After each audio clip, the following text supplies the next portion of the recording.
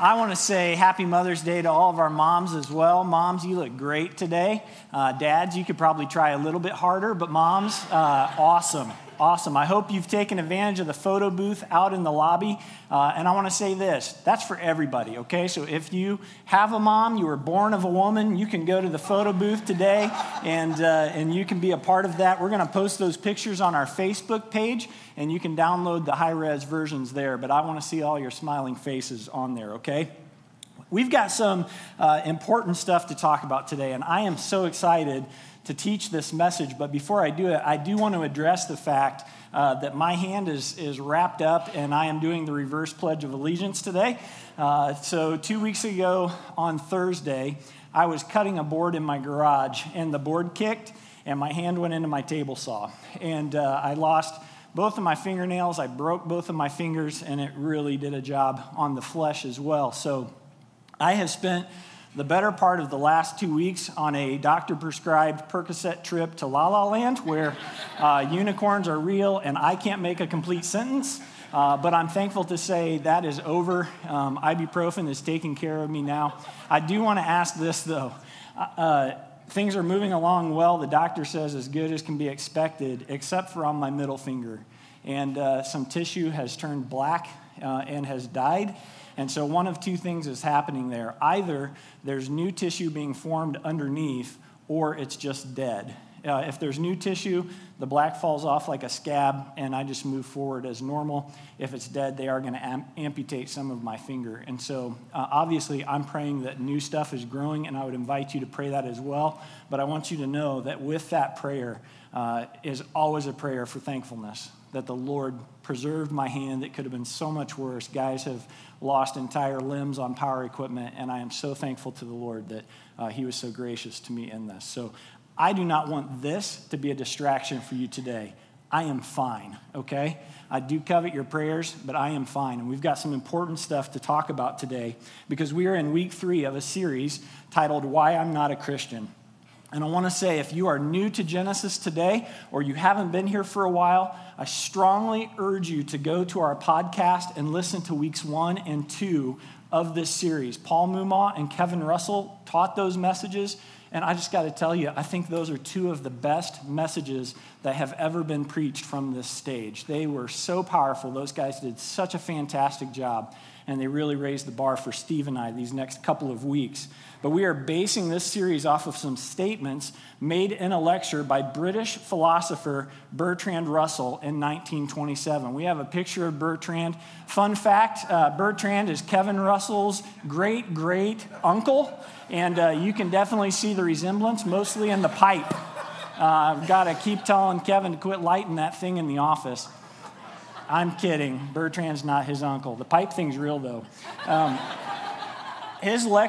Bertrand's lecture was titled, Why I'm Not a Christian. And in that lecture, he laid out the reasons for his doubt in God and in Christianity and in Jesus Christ. And the reality is, the issues that he raised in that lecture are things that people still deal with today. We still struggle with those same questions, some of us, some of those same doubts. And so our goal in this series has been to address the issues that he raised in a way that would address them, that would be helpful for you if you have some of those same doubts and questions, but also to better equip those of you who are believers for the conversation when this topic comes up, and what do I say, and how do I address that? And so the question we're going to address this morning is this: how can there be only one way to God? I mean, how can you say that Jesus Christ is the only way to God? That's what the Bible teaches, but it's so countercultural. And to some, it's even offensive that we would say that, because with so many different religions and so many different people groups and different pathways and different religious experiences, how can Christians claim the one exclusive way to God through Jesus Christ? And so I'm going to do my best in the next 30 minutes to lay out a defense and to show you why we believe Jesus is the only way. But I have listed several resources for you on your notes page if you want to go even deeper, and I hope that you will. Because Scripture tells us, makes it very clear that we are to always be ready to give a reason for the hope that is inside of us. And so I think these resources will help you clarify the reasons for that hope. So check those out. But one of the resources that's listed there on your notes page is a book that's titled When Skeptics Ask by Norman Geisler. And in it, he says this. Geisler says, the truth of Christianity depends entirely on the truth and the truthfulness of Jesus Christ. So who was Jesus, and what can we know about him? What claims did he make about himself, and what proof did he offer to validate those claims? That's what I want to look at today, because here's what Bertrand Russell said in his lecture when it came to the topic of Jesus. Russell said, historically, it is quite doubtful whether Christ ever existed at all, and if he did, we know nothing about him. That's what Bertrand Russell suggested in his lecture. So let's start with the first part of that statement, that it's doubtful whether Christ ever existed at all. When I read that, I thought back to what Kevin said a couple of weeks ago when he pointed out that there are no less than 39 sources outside of the biblical accounts that record this man, this historical figure, Jesus Christ, for us. Not just one or two sources, but 39 other sources that refer to Jesus of Nazareth. And in his book, The Historical Jesus, which is also noted on your sermon notes page, Gary Habermas notes several of these extra biblical sources. Now, here's a little side note for you.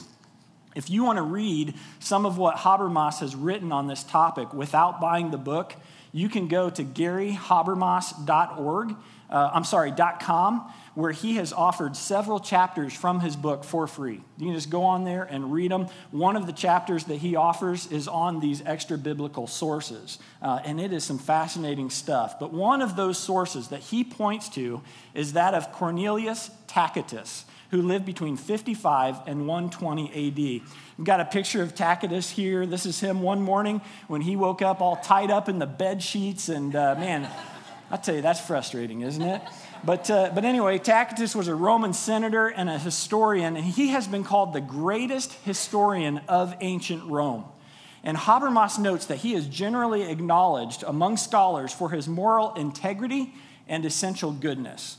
Now, I want you to see what Tacitus recorded concerning the Great Fire of Rome that happened in AD 64 during the reign of Emperor Nero. Tacitus writes this. You can read along.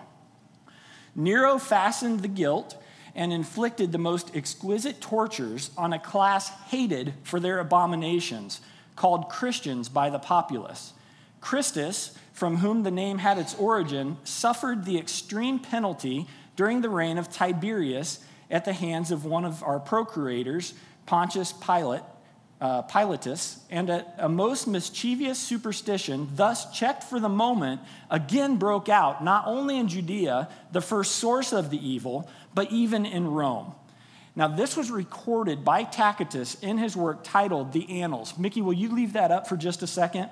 The Annals were written in 115 AD, and Habermas points out that we can learn at least 7 things about the historical Jesus from this account. I want you to kind of read along as I point these out. The first is this: Christians were named for their founder, Christus, which is from the Latin for Christ. Second, Christ was put to death. That's the extreme penalty that he mentions here. We know that Christ was crucified by order of Pontius Pilate. He records that. Third, this occurred during the reign of Emperor Tiberius. Now, Tiberius reigned between 14 and 37 AD. We know that Jesus was around 33 years old when he was crucified, so he falls into that reign of Emperor Tiberius. Fourth, his death ended the quote-unquote superstition for a short time. That superstition certainly being that Jesus was the Son of God. Fifth, the superstition broke out again after his death. Sixth, the initial resurgence of the superstition was in Judea, where the teaching had its origin. And seventh, ultimately, Jesus' followers carried the story of Christus all the way to Rome. Now, for those of you who know the biblical accounts of Jesus' life and death and the early beginnings of the church, does this line up? Does it? Yes, absolutely it lines up, doesn't it?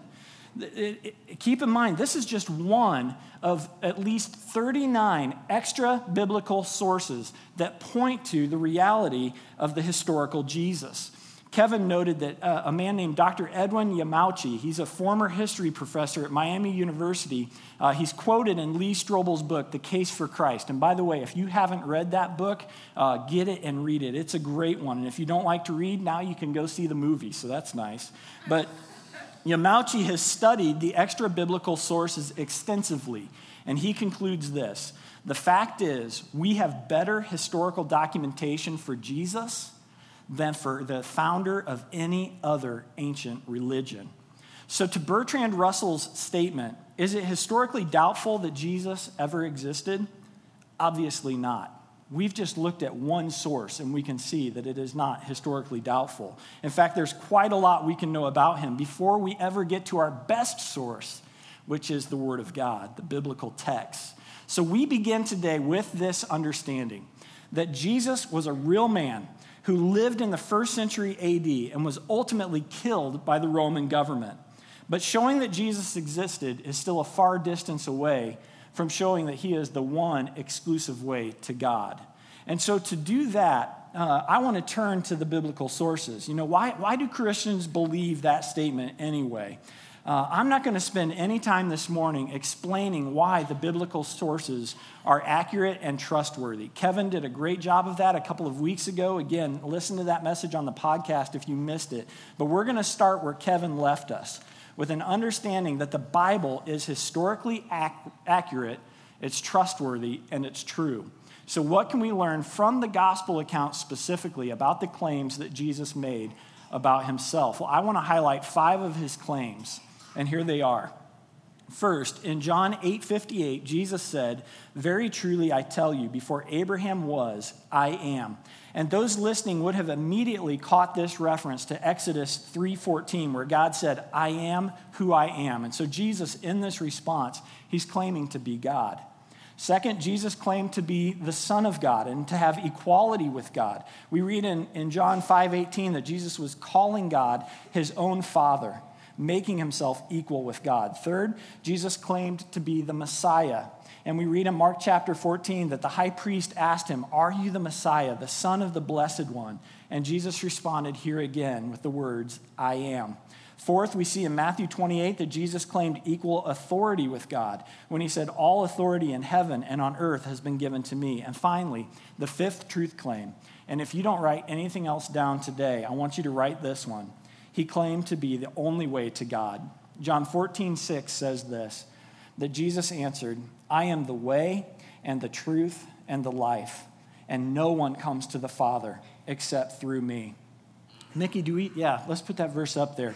I want you to notice in this statement that Jesus does not say, "I am a way." He does not say, "I am a truth." He does not say, "I am one of the ways to the Father." No, Jesus says, "I am the truth. I am the way. I am the life, and no one comes to the Father except through me. I am the only way to God." That's what Jesus claimed.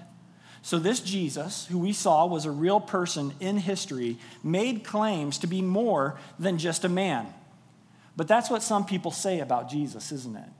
They say, sure, okay, he existed. He was a man. And maybe even he was a good teacher, or he was a great moral person. Maybe even Jesus was a prophet. But I want you to recognize that Jesus' claims about himself go so much further. He claimed to be God, to be the Son of God, to be the only way to God. And many of you will recognize the name C.S. Lewis. C.S. Lewis wrote a book, I think it's one of his greatest works, titled Mere Christianity. It actually wasn't a book when it was written. Lewis had been invited to speak on a radio talk show. And so they recorded what he said on that show, and then they put it into book form, which really made his information all the more readable for guys like me who aren't really that smart. But I want to tell you this. If you haven't read Mere Christianity before, I want you to get on Amazon right now and order it. It is so good, would make a great last-minute Mother's Day gift. Get on there, get it, and read it with Mom. It's a must-read. But I want you to note what C.S. Lewis says in Mere Christianity about calling Jesus just a good man, or saying that he was just a good teacher. You can read along with me. Here's what he says. Lewis says, "I am trying here to prevent anyone from saying the really foolish thing that people often say about Jesus, That is, that I'm ready to accept Jesus as a great moral teacher, but I don't accept his claims to be God. And that is the one thing we must not say. Listen, a man who is merely a man and said the sort of things that Jesus said would not be a great moral teacher. He would either be a lunatic or else he would be the devil of hell. You must make your choice. Either this man was and is the Son of God, or else a madman or something worse. You can shut him up for a fool, you can spit at him and kill him as a demon, or you can fall at his feet and call him Lord and God. But let us not come with any patronizing nonsense about his being a great human teacher. He has not left that open to us. He did not intend to. Now, this is often referred to as Lewis's liar, lunatic, or Lord passage. Jesus was either willfully lying or he was out of his mind. He was a lunatic, or he was telling the truth, and he really was the Son of God. He is the Lord. But he cannot be just a good moral teacher. You can't say the kinds of things that Jesus said and be a good moral teacher. Liar, lunatic, or Lord. Those are the options. But how can we know which one it is? What evidence did Jesus give to back up the claims that he made? Well, I think 4 things point to the truthfulness of Jesus' claims. These are in your notes if you want to write them down. Proof number 1 is this. It's his fulfillment of prophecy. And Kevin mentioned again in his message that over 300 prophecies were fulfilled in Christ. I want to give you just a few of those prophecies to show you how significant this is. I'll move through them quickly.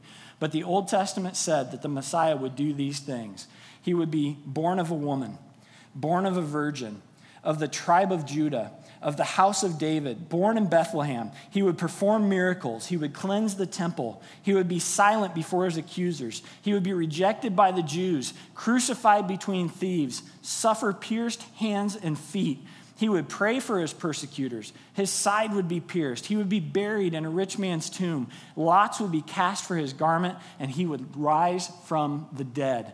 Now, these are just 16 of the over 300 prophecies made of the coming Messiah. And some of these were given over 400 years before Jesus was born. And every one of these prophecies and all of the others were fulfilled in Jesus and recorded in the New Testament by eyewitnesses who saw it. Now, mathematicians have calculated the probability of just 16 predictions being fulfilled in one man. And that probability is 1 in 10 to the 45th power. Now, that's a 10 with 45 zeros behind it. It looks like this. I know that Kevin showed you a number. His was smaller than mine. I just want to note that. My number is bigger than Kevin's.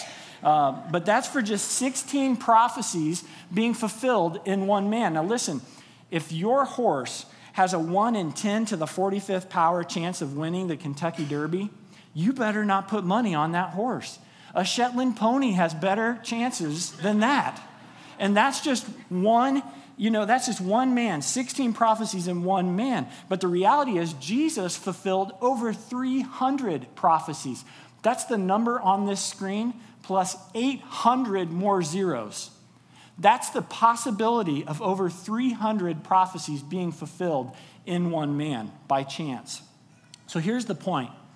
It's not reasonable to believe that these prophecies were accidentally fulfilled in Christ. It's not a coincidence. Jesus of Nazareth was the one whom the Old Testament prophets spoke of.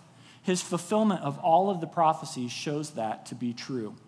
Okay, so the first proof, his fulfillment of prophecy. Second proof is this, his sinless life. His sinless life. In 1 John chapter 1, we read that God is light. In him is no darkness at all. It's referring to the fact that God is sinless. He is without sin. It is impossible for him to sin. And so if Jesus claimed to be God, he also would have had to have lived a life without sin, a perfect, sinless life. Did you know that not a single sinful act was ever shown to be true about Jesus? He was often falsely accused, but none of those accusations ever stuck. At Jesus' trial, I want you to consider this. At Jesus' trial, Pilate declared, "I find no guilt in this man." At the foot of the cross, the Roman soldier said, "Surely this man was innocent." And on the cross, the thief next to Jesus proclaimed, "This man has done nothing wrong." And these assessments are testimonies to the perfect, sinless life of Jesus. Each of these men came to the exact same conclusion. But what about those who were closest to Jesus? Think about his disciples. These men spent 3 years with Jesus, watching him day in and day out. They traveled all over with him, always having their eyes on Jesus, learning from him, watching him, studying him. What did they have to say about his life? Well, Peter called Christ a lamb without defect in 1 Peter 1:9. He said he committed no sin and no deceit was found in his mouth, 1 Peter 2:22. John called him righteous in 1 John 2:1, and he said that in him was no sin, 1 John 3:5. Paul said that Jesus knew no sin, 2 Corinthians 5:21. And the writer of Hebrews tells us that he was tempted in every way, yet without sin. That's Hebrews 4:15. Listen, every person who examined the life of Jesus of Nazareth came to the same conclusion. He was sinless. And understand, that means he never lied. And so that means that if he never lied, we can trust him when he says that he is God, that he is the Son of God, and that he is the only way to God. We cannot believe that Jesus was sinless and yet deny the claims that he made. If he was sinless, then his claims have to be true. So we have the proof of the fulfillment of prophecy. We have the proof of his sinless life. And the third proof is this. It's Jesus' miracles. Jesus' miracles. One of the prophecies of the coming Messiah is found in Isaiah 35, verses 5 through 6. And it says this. It says, "Then will the eyes of the blind be opened, and the ears of the deaf unstopped. Then the lame will leap like a deer, and the mute tongue will shout for joy." These were just some of the miraculous signs that would identify the coming Messiah. So people were watching for these signs, knowing that the Messiah would perform them. And as we read the New Testament accounts, what we find is that Jesus is turning water into wine. He's multiplying food. He commanded the wind and the waves. He walked on water. He made blind men see. He made lame people walk. He healed people of all kinds of sicknesses and diseases. He even brought dead people back to life. And all of these miracles were recorded by eyewitnesses who were there and saw it firsthand. In one instance, in Mark chapter 2, Jesus told a man who had been paralyzed from birth, he said, "Your sins have been forgiven." And Mark tells us that some teachers of the law were sitting by and they were thinking to themselves, "Man, this guy is blaspheming God. Who can forgive sins except for God?" And Mark records that immediately Jesus knew that this is what they were thinking. And he said to them, "Why are you thinking these things? Which is easier, to say to this paralyzed man, 'Your sins are forgiven,' or to say, 'Get up and take your mat and walk'? But I want you to know that the Son of Man has authority on earth to forgive sins." And so he said to the man, "I tell you, get up, take your mat, and go home." And so he got up, took his mat, and walked out in full view of them all. Listen, Isaiah said, "The lame will leap like a deer." And Jesus said, "Get up, take your mat, and go home." And I suspect that he did some leaping along the way, trying out his new legs, trying out something he had never done before. He was walking and leaping and praising God for the first time. Jesus proved by his miracles that he was who he said he was. And that brings us to the final proof, and this is the greatest of them all. And it's the proof of Jesus' resurrection. His resurrection. Tim Keller, in his book, The Reason for God, says this about the resurrection. He says, if Jesus rose from the dead, then you have to accept all that he said. If he didn't rise from the dead, then why worry about any of what he said? The issue on which everything hangs is not whether or not you like Jesus' teaching, but whether or not he rose from the dead. Now here's what I want to do. I want to look at 1 Corinthians chapter 15, verses 3 through 8, and I want you to notice what Paul recorded for his first century readers there. I want you to put yourself in their shoes as we read this passage together. He says this. He says, "For what I received, I passed on to you as of first importance, that Christ died for our sins according to the Scriptures, that he was buried, and that he was raised on the third day according to the Scriptures, and then that he appeared to Cephas," which is another name for Peter, "and then to the 12. And after that, he appeared to more than 500 of the brothers and sisters at the same time, most of whom are still living, though some have fallen asleep. Then he appeared to James, and then to all of the apostles. And last of all, he appeared to me, as to one abnormally born."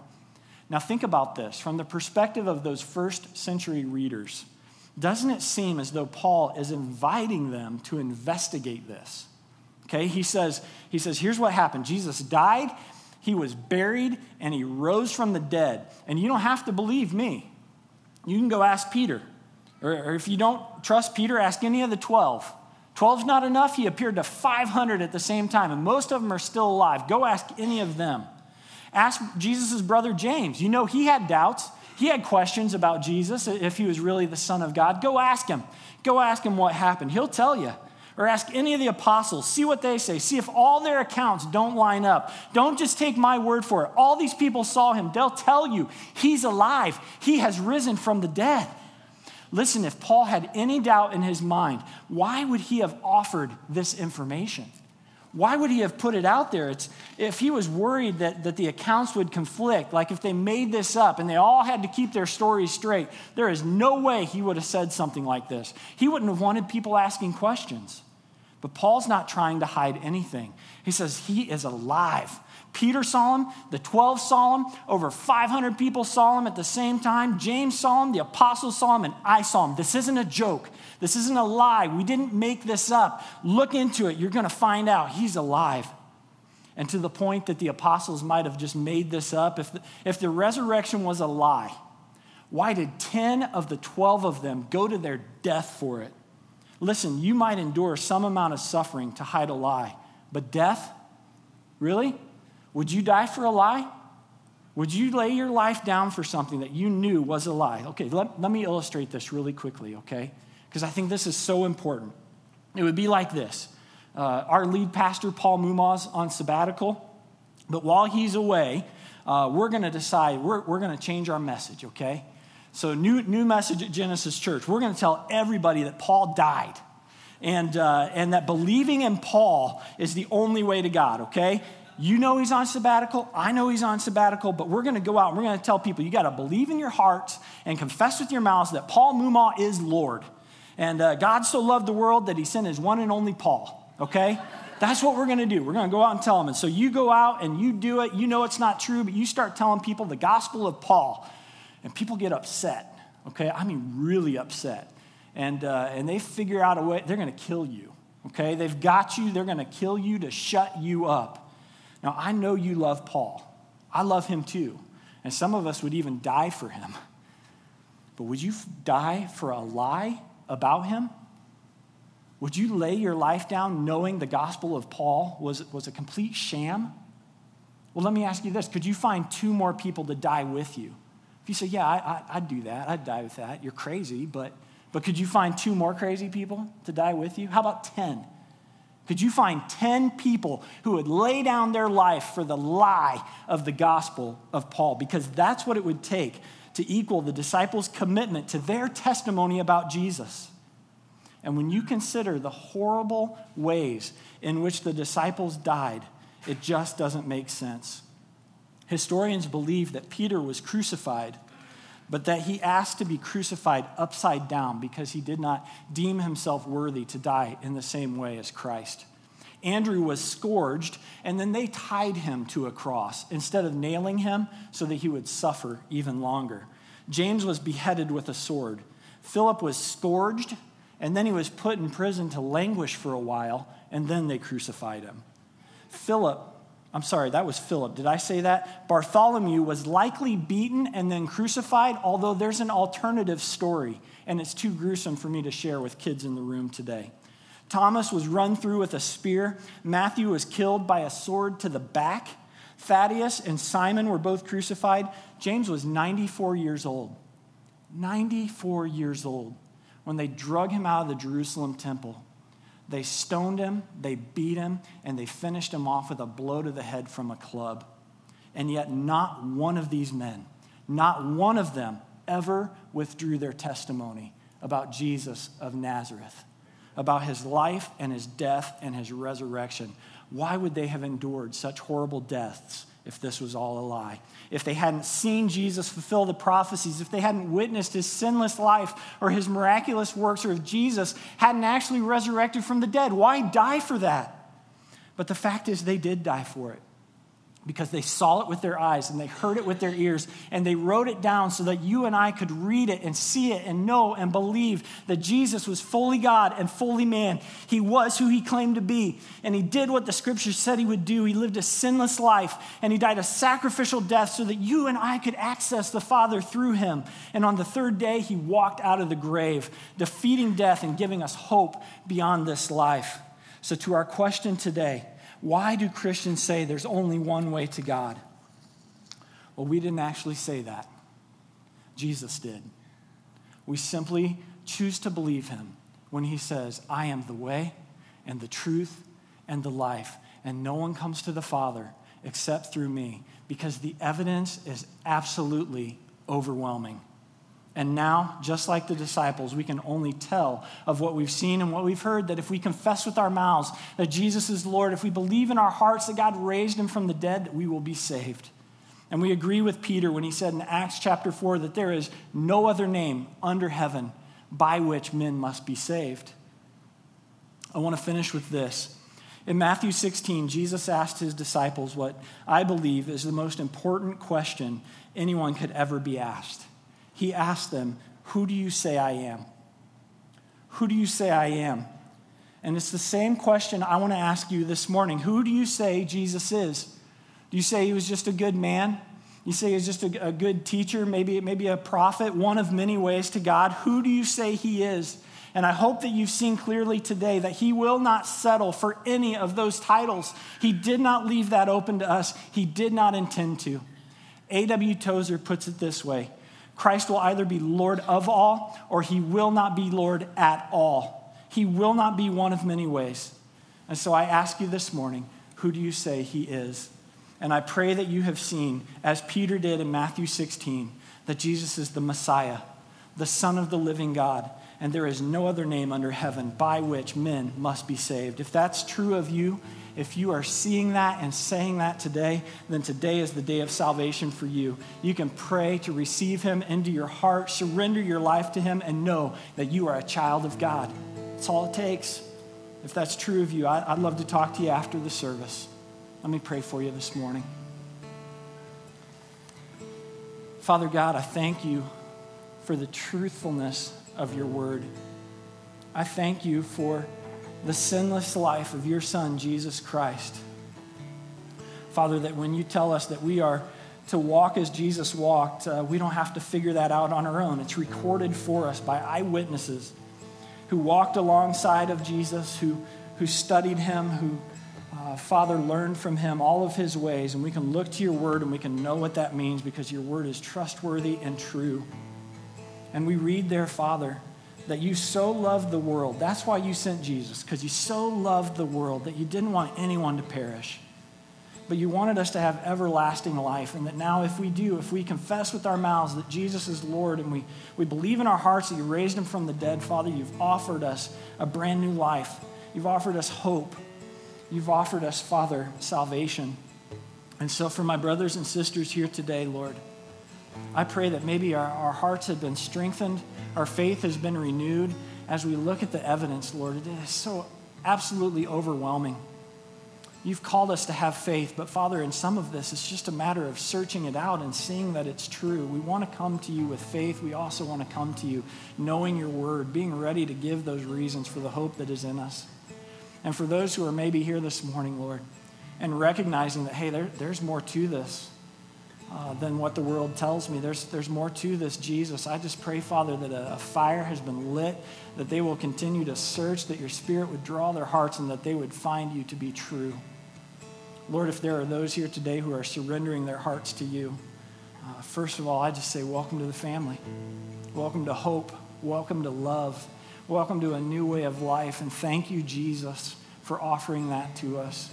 Lord, it's in the precious name of Jesus that we pray this morning. Amen.